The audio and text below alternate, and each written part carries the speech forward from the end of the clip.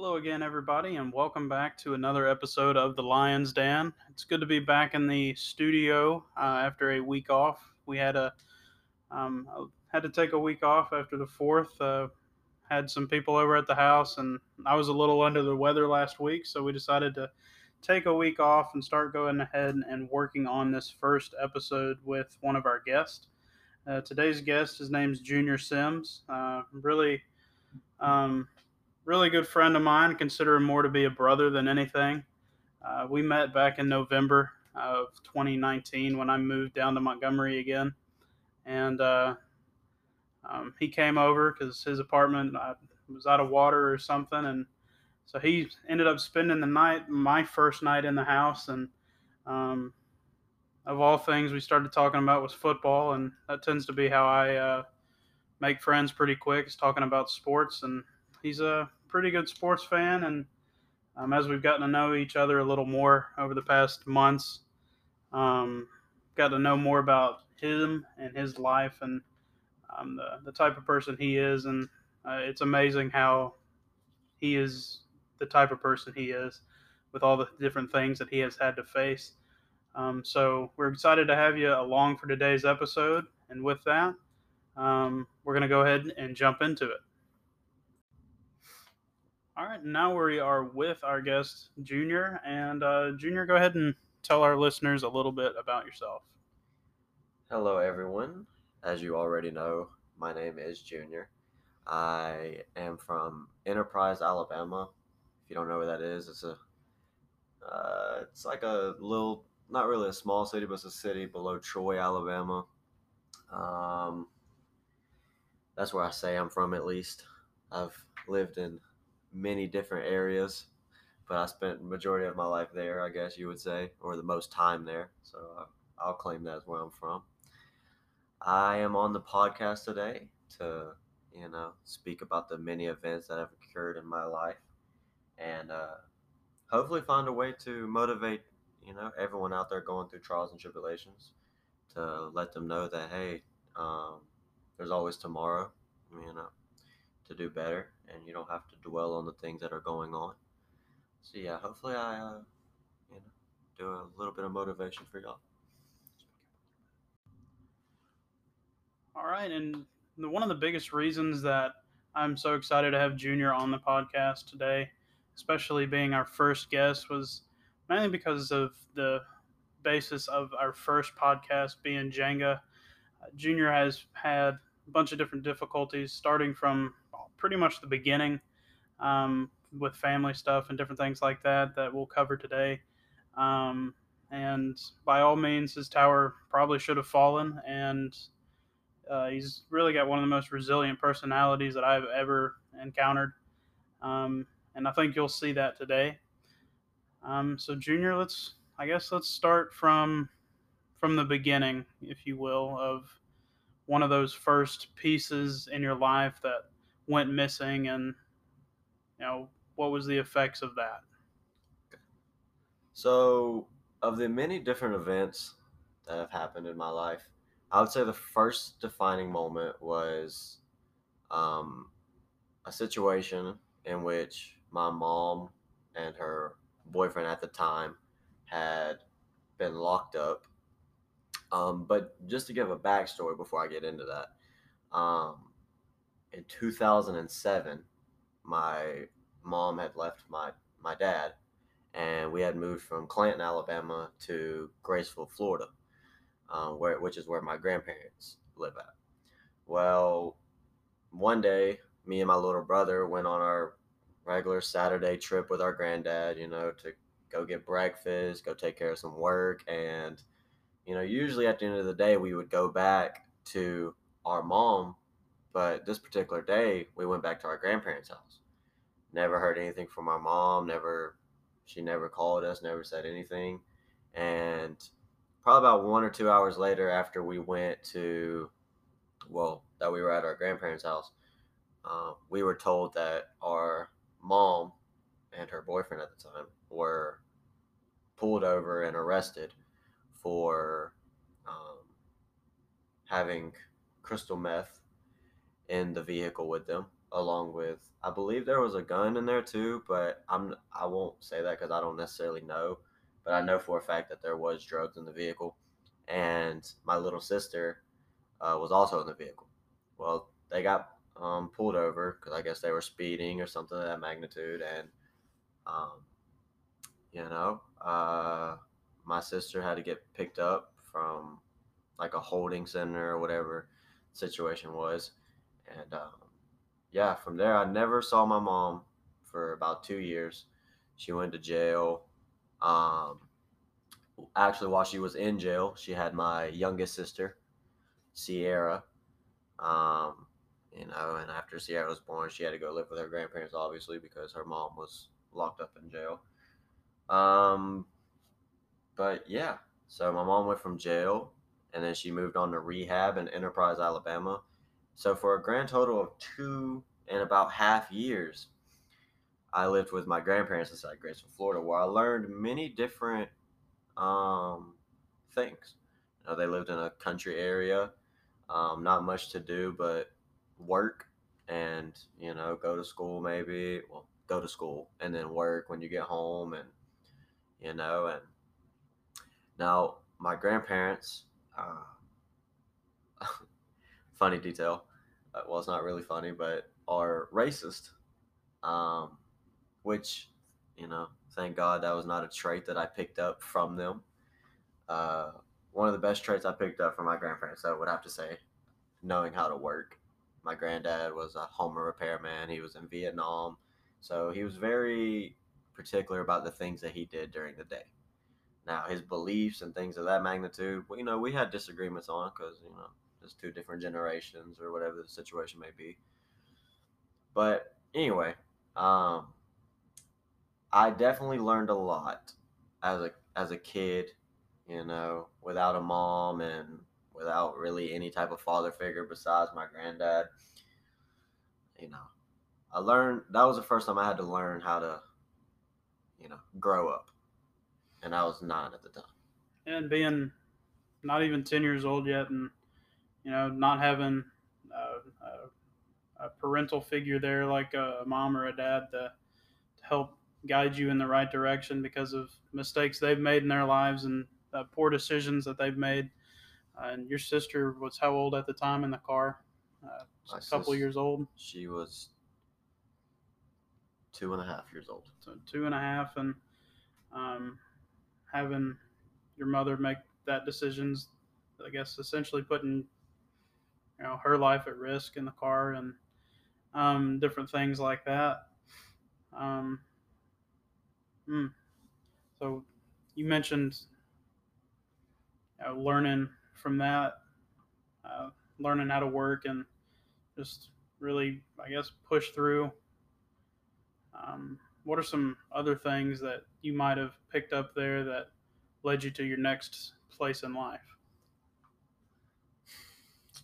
Well, one of the main things that I learned, and it wasn't because of something I was taught, it was because of something that I saw and I didn't want to become, that made me, at such a young age, you know, I made the decision that I would learn to love somebody regardless of what they've done and, what they are going to do, which is very hard to do as a person, as a young kid.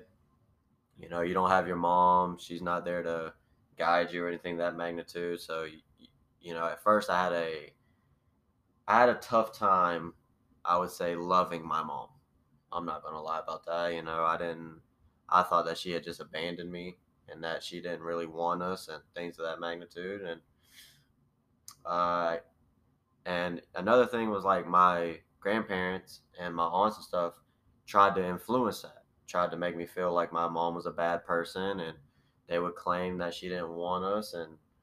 And as a little kid, I, I think every little kid wants their mom and dad, Mm-hmm. and um, so the biggest thing I learned for myself was you gotta love somebody. You gotta learn how to love, because hatred is never the way. Hatred does more damage to you than it would ever do to anybody else. Right. So, yeah. So after that situation, and after your mom was back out of jail, what was the next things that you dealt with? Okay, so after my mom had got out of rehab in 2011, um, me, my little brother, and my little sister had all moved from our grandparents' house in Florida to Enterprise, Alabama, where we lived in this house.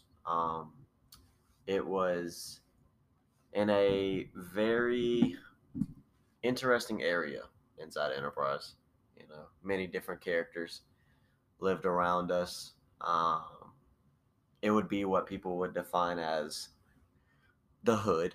Um, I that's the best way I would be able to put it. Um, you know, seen many different things such as drugs, alcohol, um, fights, guns, everything that you should not want to see as as anybody, but especially as a little kid. And I man, the lessons I learned from that place. My mom had got out of rehab, like I said, and she had actually got with a man that was in rehab with her. Um, Now, for anybody listening, I know you're thinking, wow, um, that guy was probably in rehab for a reason. And if you're thinking that, you are very right. He was a very, well, he is a um, very interesting human being in the most respectful way possible. It's probably putting it a little nice. Yeah, it is a little nice. It's definitely a little nice. Um, he was, he went to rehab for drugs, same as my mom. And when they both got out, before my mom had actually met this guy, well, actually got with this guy because they already met, but she was clean. She didn't do anything. Went to church every week and, every Wednesday and every Sunday, morning and night, and was trying to get her life back on track. And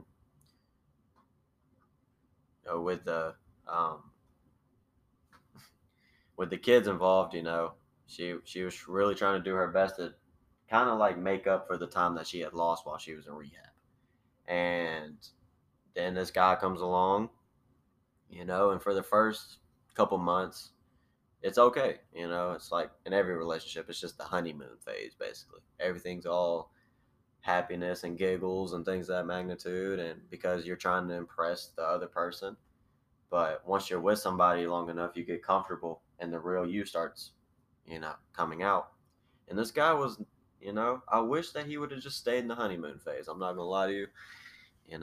The real him was abusive, um, very heavy on marijuana and pills, um, which drove him crazy and still does to this day. Um, that whole situation at Enterprise taught me everything that I didn't want to be as a human being. I didn't want to grow up, or I didn't want to be in a situation where I have kids one day and they don't know where I'm at physically or mentally. They don't know where I'm at, because I've learned the hard way that just because a parent is present in the house doesn't mean that they are really present as a parent, Mm-hmm. because you can be in the same room with somebody, but that doesn't really mean that you're crossing their mind or that they're, or that you're a priority to them. And yeah, so from there, um, uh, we lived in a house in Enterprise, and then after they had got together, we were there for about 6 more months, and then uh, we got kicked out of that house because my mom's boyfriend had punched holes in the walls and um, had drugs all over the place, and it was not a pretty scene. I will say that. So then we got kicked out of that house and we moved into another house right across town where the same situation would unfold again. We would be there. They would get to fighting, and it would get nasty, it would get abusive, and the police were at our house probably once a week, I would say, because the neighbors were just fed up with nonsense. And as kids, there's not really much we can do. We just went to school, did our schoolwork, came back home, and we just kind of had to deal with the situation, and um, definitely molded us as kids to that we can deal with anything really. Hmm. So, in dealing with all that, what are some things that in life you were able to do to escape from that situation? Understand that there's always better, or actually, no, actually, understand that it could be worse. By understanding it could be worse, you realize that you don't really know how blessed you are until you see the person next to you that is actually doing worse. You know, I thought I grew up in a tough situation, which by definition, I guess I did. But I definitely know some people that really had it worse than I did. So by all means, I feel like I was blessed without growing up in the situations that I have already talked about. I would not be the person I am today. I Hmm. wouldn't be able to face adversity. I wouldn't be able to um, love somebody for them. I just definitely wouldn't be as self driven as I am and loving as I am. For sure. So, Yeah. So, um, what came next after and growing up a little more and dealing with that situation as it seemed to continually get worse? ooh. After living in the other house uh, and getting kicked out, uh, we went and stayed with a family that lived probably like 30 minutes away, maybe. Um, and this is a family where there's mom and dad and the kids, and you know, at this time I'm about 12, 13, and um, and at 12 or 13, I we were with this family, and we got kicked out of their house for the nonsense that my mom and her boyfriend had did. You would think that if somebody let you go live with them, that you would try to behave honestly. And as grown people, they definitely didn't know how to do that. So from there, we were homeless. That was an interesting time in our life. Hotel to hotel. There's not a single hotel in Enterprise, Alabama, Daleville, Alabama, Elba, Alabama, and yeah, yeah. That there's not a single hotel in those three places that we did not stay at. You know, move from week to week, day to day. As a kid, we would go to school, leaving one hotel and come home to another one. Definitely, shared one bed with two other siblings. Um, while, on the very next bed right beside us, our mom and her boyfriend are smoking marijuana. Just kind of the life that we had to live. And then, after a long period of time going from hotel to hotel, um, I moved in with my tennis coach. Now, at this time, at 13, I've been playing tennis for 4 years. I started when I was 9 years old when I had originally moved to Enterprise, Alabama. And me and my tennis coach, through, me going how I got into tennis, uh, honey buns and cracker jacks. I'm not going to lie. I went out to a 6 o'clock practice after summer camp one day, and I wanted to practice. And the first day, he didn't actually let me. He just, he let me watch, and he offered me iced honey bun and cracker jacks. And every day I used to, after summer camp, I would go eat my honey bun and cracker jacks and hit tennis balls. And from there, I just had love for it, and started playing tournaments like team tennis and things of that magnitude, playing other cities, kids from other cities. And I would say that I had got quite good at tennis. I was a pretty good tennis player. But at 13, you know, who I would ask, who just goes and lives with their tennis coach. And this is kind of where I would like to describe my tennis coach. But um, yeah, I want to go. He accepted me and my little brother and sister into his home. Um, we didn't really bring any clothes with us. He used to provide us with clothes, and we would shower, and we would eat 3 times a day, and we would go to tennis practice. Things that we were not really accustomed to, with our own parents. So definitely moving him with him. You know, this is that was probably the most defining moment in my life as a human, as a person. Because I Kind had of a moment that helped stabilize your situation, and I guess with his influence that he's had on your life to um, guide you in a direction that you'll uh, be pretty good coming out of. right, yeah, because uh, my tennis coach is he's Haitian. he he comes from a background where everything is all about production. If there's ever a stop in production, somebody is angry. Somebody is not too happy with you because, um, you know, they had to live when his grandparents were growing up. They had to go through, all the tough times, such as racism and all dealing with all types of different things, and so they had to fight to survive. Um, so they kind of implemented that into my tennis coach, and from there, he did the same for me. You know, um, he definitely taught me that what hard work really looked like and what dedication and determination really was. Every day at 6 o'clock, we were out of our beds, headed to an 8 o'clock tennis practice. From 8 to 12, we would, you know, nonstop hitting tennis balls, and then from 12 to 3, we would have school at the library because we were homeschooled through the tennis academy. And from 3 to 8 o'clock at night, we were back hitting tennis balls, Hmm. and that was an everyday thing, um, Monday through Friday. And then on Saturday and Sunday, we were either at a tennis tournament somewhere, or we were in Montgomery, Alabama, or Prattville, Alabama, teaching tennis lessons to other underprivileged kids. But like you know, my relationship with my tennis coach goes way beyond tennis. Just because he is, who I consider my father. He, when I was at a moment in my life, my mom had dropped me off with him and moved to an different state, entirely different state. And she moved to Tennessee and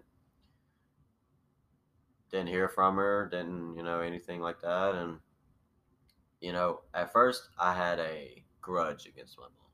I was like, how can you just drop your kids off and you and your boyfriend just move somewhere and you it's like you're putting somebody over your own kids, you Mm-hmm. know. Like we didn't ask for you to birth us. Like we didn't ask you to do that. So, I would think as a parent, if you're gonna have a kid, it's your responsibility to take care of them. Yeah. But that's just a little side thing. But um, he taught me, my tennis coach taught me to really love my mom because you don't know you don't know her story. You don't know what she's going on or what demons she's fighting in her own life, and you being mad at her or having a grudge is not going to help the situation. Mm-hmm. So I had to. Yeah. Yeah. So, what are some other life lessons that through the avenue of tennis, I guess, and living with your coach that he was able to teach you and put you on a different path than what you were on before? That's a great question. If you're gonna say something or say that you're gonna do something, do it. I think that was something that he taught us. That was major. Excuse me. If you're gonna say I that you're gonna do something that day. Say Mm-hmm. I'm gonna clean the dishes, right? Clean the dishes. Don't don't say you're gonna do something and not doing it. Do it because it kind of makes you a coward. Mm-hmm. That was his thing with us. It doesn't, if you're gonna do something, no matter what it is, no matter how small or big it is, you dedicate yourself to it and you do it to the best of your ability. That goes from washing dishes to hitting tennis balls to doing your schoolwork. Um, by all means, like has been stated before, I should really be a statistic. I shouldn't even be able to talk over this mic to you about my life, because there's a lot of other kids that grew up worse than I did that are a statistic. And um, that's just one of the, like I said, it's just like it could be worse. That's, if anything, you having a bad day at work, remember that it could be worse. Mm-hmm. If you are in a relationship and things aren't going the way you might want it to, it could be worse. It's just, it's all about having a positive mindset through the worst of the situations that you may deal with. But yeah, those are probably the biggest lessons that I ever learned from my tennis coach. You know, he definitely taught me how to be a man Mm-hmm. and what being a man means. Um, yeah, that's about it. He definitely puts you on a good path, I think. And that's going to do it for today's conversation. We went a little over in recording today, so we are going to split this episode into two parts. Next episode will be available on next Tuesday. I believe it is the 21st of July at 9 a.m. Central Time. So be sure to come back and listen to that next episode. We've still got some more to cover, and learn more about what is next for Junior in his life. So thanks again for stopping by, and hope you enjoyed it. God bless.